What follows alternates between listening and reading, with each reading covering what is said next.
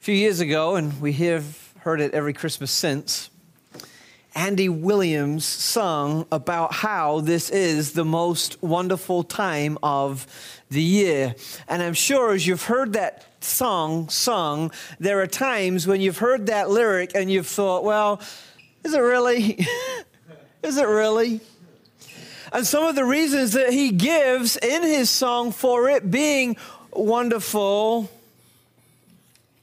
don't really give us that deep sense of wonder that we are craving for.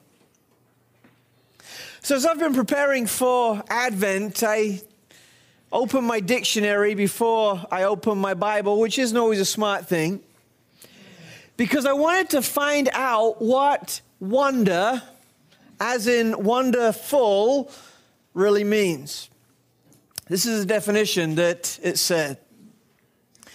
Feeling of surprise, mingled with admiration, caused by something beautiful, unexpected, unfamiliar, or inexplicable. I looked at that definition, and then I opened my Bible, and in this king, in this babe, is wonder. Jesus is something surprising that is worthy of our admiration. He is someone, his story is so beautiful. He came in an unexpected way to unfamiliar people, and he loves us inexplicably with a love that we don't deserve. The question that I want to ask this Advent is, how do we become wonderful? How do we become full of wonder? So what I want to ask and look at over the next few weeks are some of the characters, some of the smaller characters who make a cameo on this incredible Christmas story. And I want to look at their lives and what they did and the part they played and ask the question, as they were getting ready for Christmas, how were they full of wonder? You know, so often, we kind of have this wonder tank, right? My guess is that most of us, most of the time, in our wonder and awe levels, we're kind of pretty empty. But one of the great things about Christmas is that if we focus right, if we walk through it in the right way together, our wonder tank gets full. So today I want to tell you and talk to you and talk through the story of a guy called Simeon. Simeon was a guy who probably for most of his life, his wonder tank was depleting quickly towards empty. But by the end of his life, and in the last days and the last hours of his life, that tank was overflowing with awe and wonder because he had seen Jesus. So the story starts in church. It starts in a temple. If you want to follow along, it's in Luke chapter 2, starting at verse 25. If you want to YouVersion that, you can as well, and there's some extra thoughts in there as well. But it starts in church, it starts in temple, it starts 8 days after Jesus was born. Because the law said that once a baby was born, he had to be taken to the temple, and he was circumcised on the 8th day and dedicated to God at that time. Mary and Joseph wanted to be faithful. Right? They were so overwhelmed, overawed with anything that they kind of just held tightly to the letter of the law. So they go to church this one day, to the temple, to dedicate their son, Jesus, to God.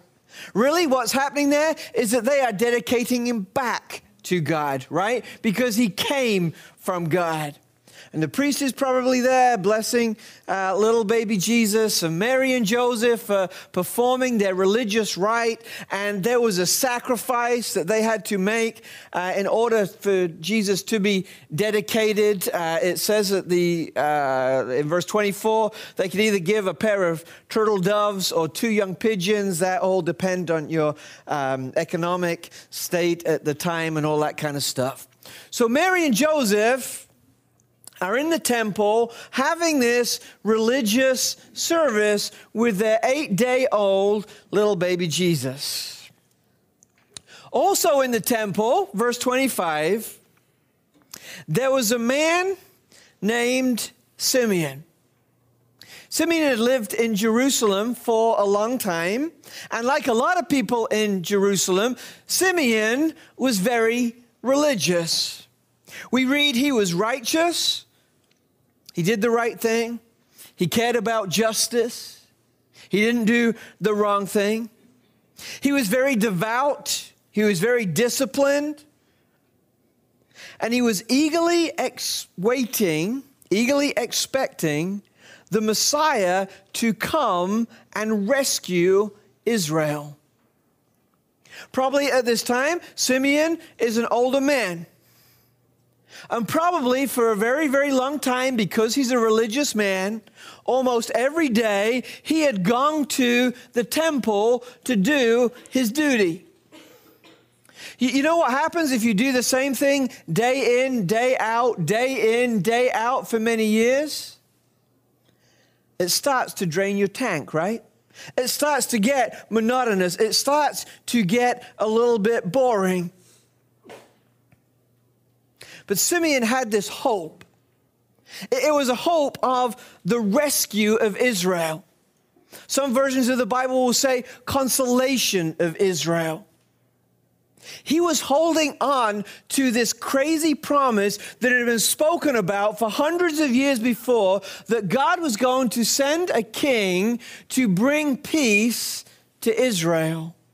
He was going to bring consolation. He was going to rescue them from all the junk, all the confusion, all the pain that they were experiencing. And day after day after day after day, he kept going to temple as a righteous man, hoping that God was going to show up. Day after day, because he believed this promise. One thing that's very interesting about this word consolation that some of you will have in your Bibles is that the word for consolation comes from the same word that Jesus uses to describe the Holy Spirit. And one of the things that is very clear around this Holy Spirit, around this season, is that the Holy Spirit is active. And if rescue is going to come, it's going to come through God's Holy Spirit, right? And at this time in the story, man, the Holy Spirit was so active, releasing the angels to sing, impregnating Mary with Jesus, guiding Mary and Joseph as they moved forward. But that Holy Spirit that talks of rescuing Israel is also upon Simeon. The Holy Spirit was upon him, 25. And the Holy Spirit had revealed to him that he would not die until he saw the Lord's Messiah. So here's Simeon going about his duty every day because he believes that God is going to send a king. That's a promise that was made. That was a promise that every Jew knew of. But Simeon was given a more specific detail, a very personal promise within that bigger promise. And the promise specifically for him was that he, Simeon, would not die until he saw the Messiah coming. Now, that's a pretty crazy promise to hold on to. In fact, if someone came to me and said, hey, I got this promise from God that I'm not going to die until Jesus comes back, I would probably say you're talking to the wrong person. You don't need to be talking to a pastor. You need to be talking to a psychiatrist or something like that. But he's not big and he's not loud and he's not making a fool of himself. He's just holding it quietly in his heart as he faithfully goes about his religious duty.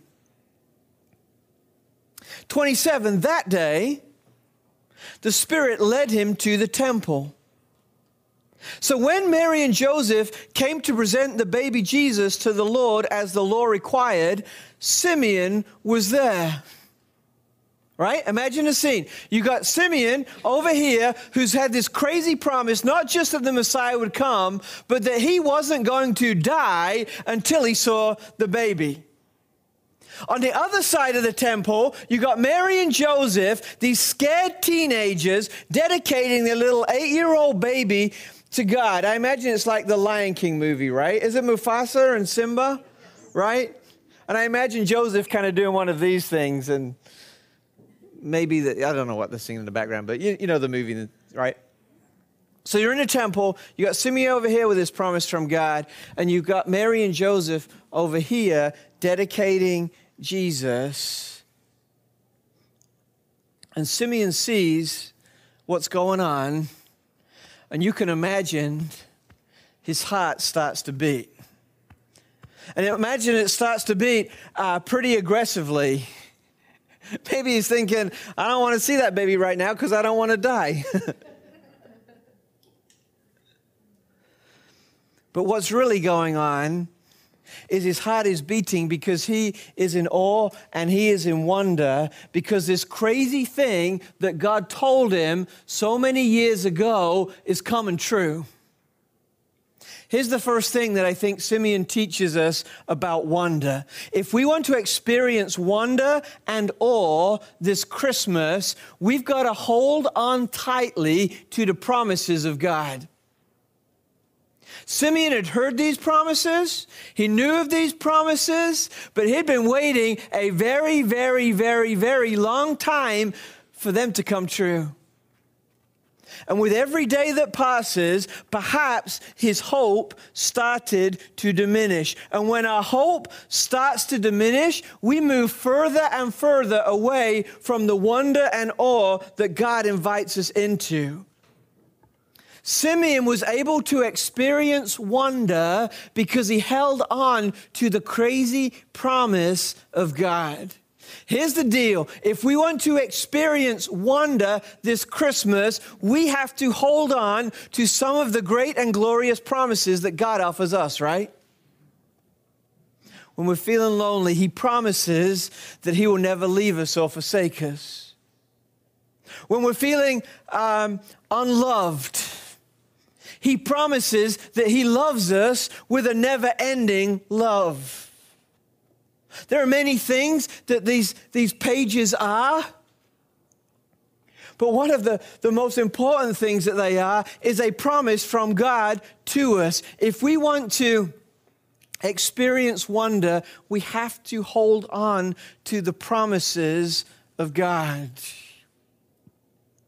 Well, that was okay for Simeon because, man, there was a lot of spiritual stuff going on there. But there is not a character in the Bible who did anything significant without holding on tightly to a promise of God against all odds. If we want to experience wonder, we have to hold on to promises. Does that make sense? When God gives us a promise, if we hold on to that promise, that's one of the first steps towards wonder. Simeon reminds us this Christmas season, hold on to God's promises to you. He will never leave you or forsake you. He will give you your daily bread. Where you are hurting, he will heal you. He has prepared a place for you in heaven. He will provide for all your needs according to his riches in glory. Those are things that he's promised. And if we want to experience wonder, do not neglect the promises. Hold on to the promises of God because that's the foundation of wonder. So Mary and Joseph are over here doing the Simba thing with Jesus, right? And Simeon's over here. His heart is beating because he's holding on to this promise. And it says in verse 28, he took the child in his arms and praised God. Now just stop there. If I'm doing like a little baby dedication or a baptism and someone I don't know comes up and says, "Can I hold your baby?" It ain't happening. But somehow he convinces Mary and Joseph to let him hold the baby. And as he's holding this baby Jesus, his promise that God made is being fulfilled in him. And this is his moment. His wow tank, his awe tank, his wonder tank that had been so low because he'd been doing the same thing over and over again with no change. Man, he's got Jesus in his arms. And I think something significant is happening that Scripture doesn't tell us here. As in this moment, he is holding Jesus in his arms. God is holding Simeon in his arms. This is his minute. This is his moment. You know, Tracy will tell you that I'm a big Whitney Houston fan. One of my favorite Whitney Houston songs, I don't know if it was the 86 or 90 Olympics, right? Where she released that song, One Moment in Time. You know that song? I'd sing it to you, but it wouldn't sound anything like she is. Look it up later. Look at the lyrics, right? You good? Because I try, right? But it talks about finding this one moment in time when I'm more than I thought I could be, when all of my dreams are a heartbeat away and the answers are all up to me, right? Though I didn't sing it, but you get the gist, right? This is Simeon's one moment in time moment. He's right there. He's holding Jesus. He's had this promise that wonder was coming. And as he's holding Jesus in his arms, wonder has come. His tank is full. And what does he do when his tank is full? He starts to worship. As wonder starts in a promise, wonder always concludes in worship. And he sings possibly what is one of the first Christmas carols. Listen to what he sings. Again, if I knew the tune, I'd sing it to you, but we don't know the tune, so I'm going to have to read it. Sorry. Sovereign Lord, now let your servant die in peace as you have promised. What's he saying there? There is nothing in this world that could compare with this moment now. I'm done. I'll give the baby back, but then you take me out because there's nothing else that I want in life. My checklist is done. I have seen your salvation, which you have prepared for your people. He is a light to reveal God to the nations, and he is the glory of your people, Israel. There's one moment in time he's caught up and he starts to sing this incredible worship song. Because wonder starts with promise and wonder ends with worship. One other thing to note about this song is all about God's goodness. Look at some of the words. I am your servant. You have promised. You have prepared for your people. He is the glory of your people, Israel. He's focused in this song not on himself, but on God. That's the essence of worship right there, right? If we want to keep Christ front and center, it's got to be all about him, because anything else infringes on that and gets in the way, right? Wonder starts with promise. Wonder ends with worship. But one of the things that I love about Simeon is that he is so real. Starts in promise, ends in worship. He gives the baby back to Mary and Joseph. And it says in verse 33, Jesus' parents were amazed at what was being said about him. Now, for Mary and Joseph to be amazed at this is pretty amazing because they've been on a journey of amazement for the last 9 months, right? It's amazed on top of amazed on top of amazed. But what I love about this and what Simeon has done is that he is sharing and he is spreading the wonder. He has the promise. It leads him to worship. And then the result of this worship is that the wonder spreads to other people, to those that were closest around him in proximity. 34, then Simeon blessed them, which is good because every parent needs some encouragement, especially teenage parents who have just given birth to the Son of God. And he said to Mary, the baby's mother, and you wonder, why is he looking at Mary and not Joseph? And I think the reality is because what he's going to say next won't happen until Joseph has probably passed away. So Mary, the mom, is going to have to carry the weight of this burden. And he says, this child is destined to cause many in Israel to fall, but he will be a joy to many others. He's been sent as a sign from God, but many will oppose him. As a result, the deepest thoughts of many hearts will be revealed, and a sword will pierce your very soul. That word doesn't seem to fit the story that's been told, right? God's got a wonderful promise for you. It's going to be awesome. And the promise is fulfilled, and they're living in worship because they're so full of wonder. They're at this high moment, the one moment in time when Simeon is all that he thought he could be. I'm done. But what he does with that is he turns back round into real life, and he said, this is going to be really, really hard. This is going to be really, really tough. And I love this picture he paints of what it's like to live on earth now. We got the promise. We're holding on to the promise. But it hasn't been fully fulfilled yet.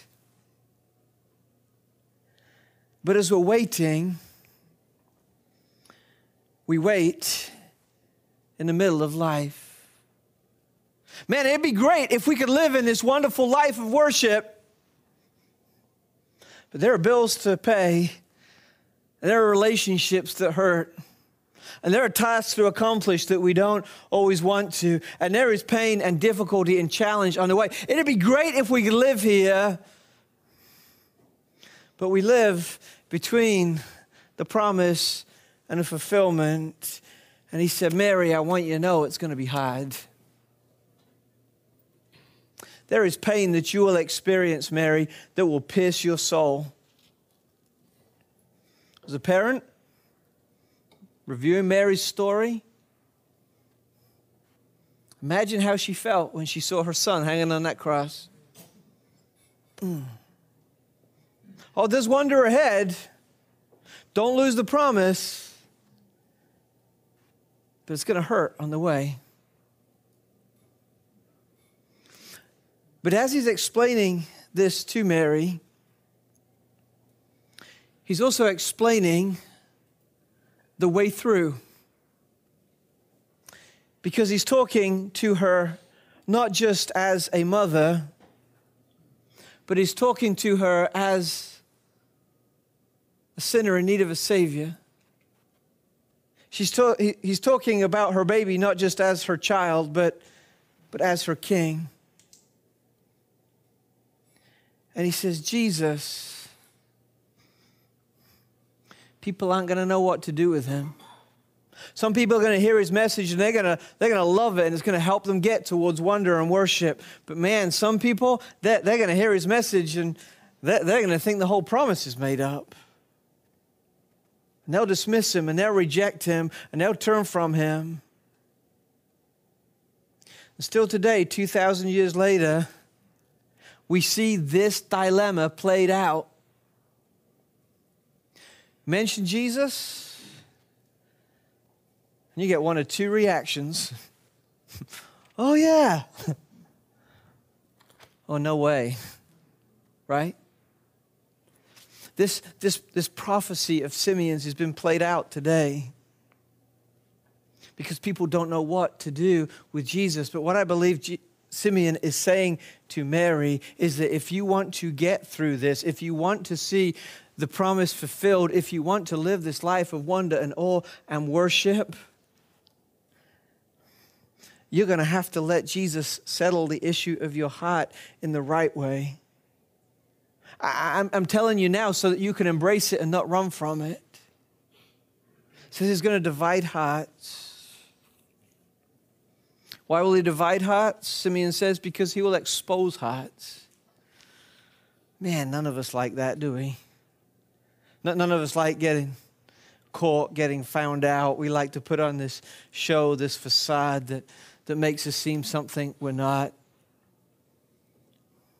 But Jesus comes and reveals our hearts, and a lot of people can't handle that. The good news is that God can, because as he looks at our heart, he loves our heart regardless of the mess it's in. And so I believe Simeon is saying to Mary, as you go through this horrible journey, don't just see Jesus as your son, but see him as your Savior. And cling on to him as your Savior, because when you hold on to him as your Savior, when you hold on to him as the fulfillment of that promise, as the object of your wonder, then you get through. And it's the same way for us this Christmas, right? Advent is about holding on to the promise. Advent is about finding worship that comes through wonder and awe. But it comes not in this celestial one moment in time while holding baby Jesus state. It's got to be lived in real life. Simeon tells us that the promise is important. He tells us that the worship is important. But he tells us before we get there, we gotta let Jesus do the work he needs to do in our heart. We got to hold on to him. He will divide people, but we cannot let him divide us, because he is the way and he is the truth and he is the life.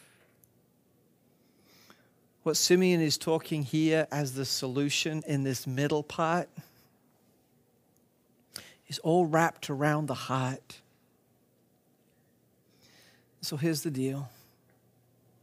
If we want to put Jesus front and center this Christmas, if we want to see more of the awe and the wonder, we have to deal with the heart. More accurately, we need to let Jesus deal with the heart. We need to see the sin and the pain and the struggle and say, I'm sorry. We need to see the bruises and the hurt and the pain and say, will you heal me? We keep Jesus front and center when he let him deal with our hearts. Wonder starts with a promise. It ends in worship. But really, as Simeon says, it's all about our heart.